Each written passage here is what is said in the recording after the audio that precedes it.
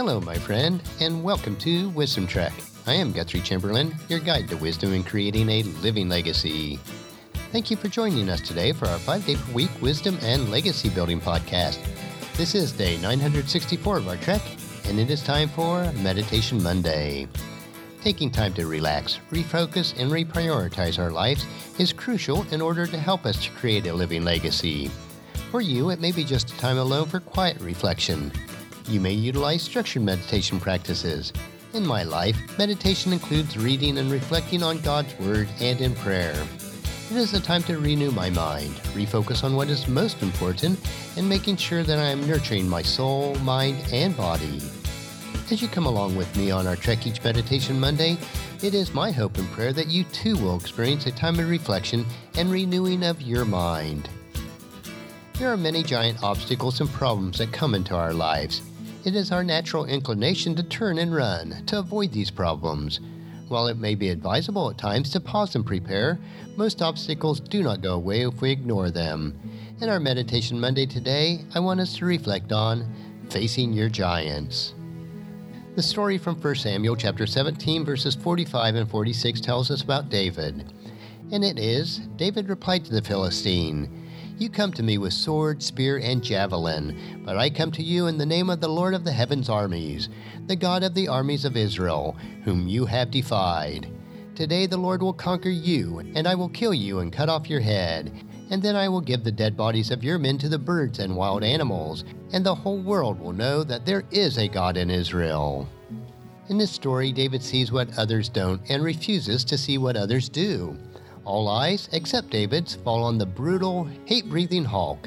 All eyes, except David's, are set on the giant of the Philistines. All journals but David's describe day after day in the land of the Neanderthal.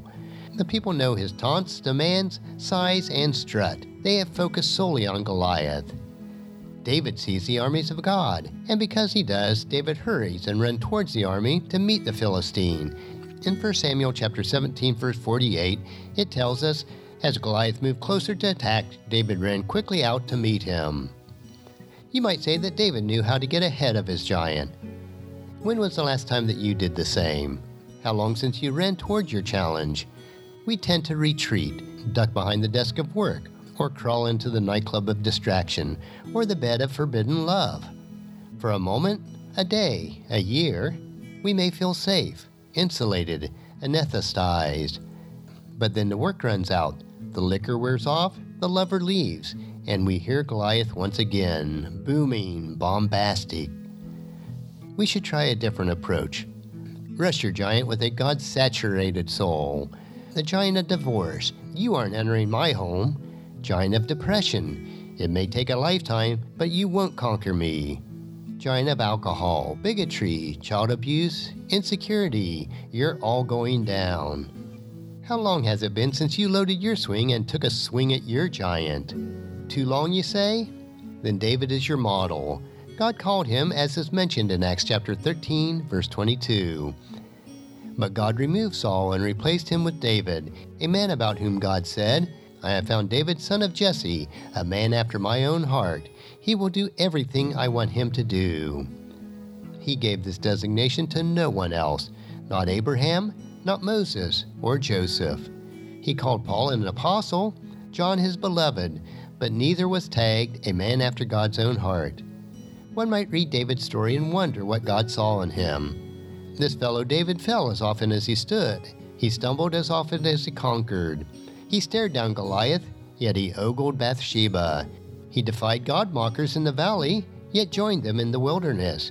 He was an Eagle Scout one day, but chumming with the mafia the next. He could lead armies, but he couldn't manage his own family.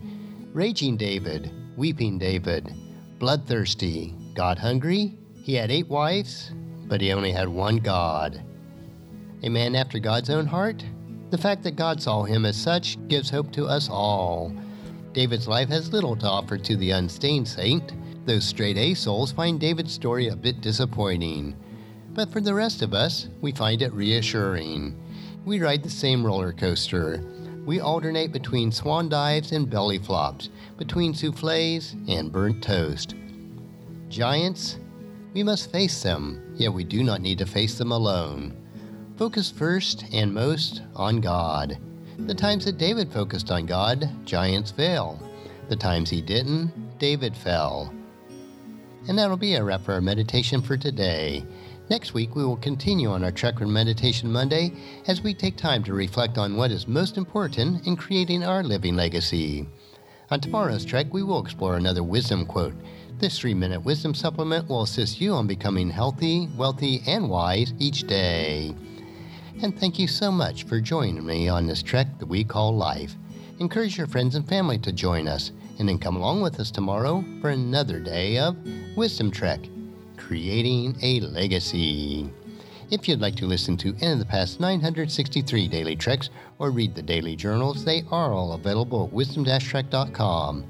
And I encourage you to subscribe to Apple Podcasts or Google Podcasts so that each day's trek will be downloaded to you automatically.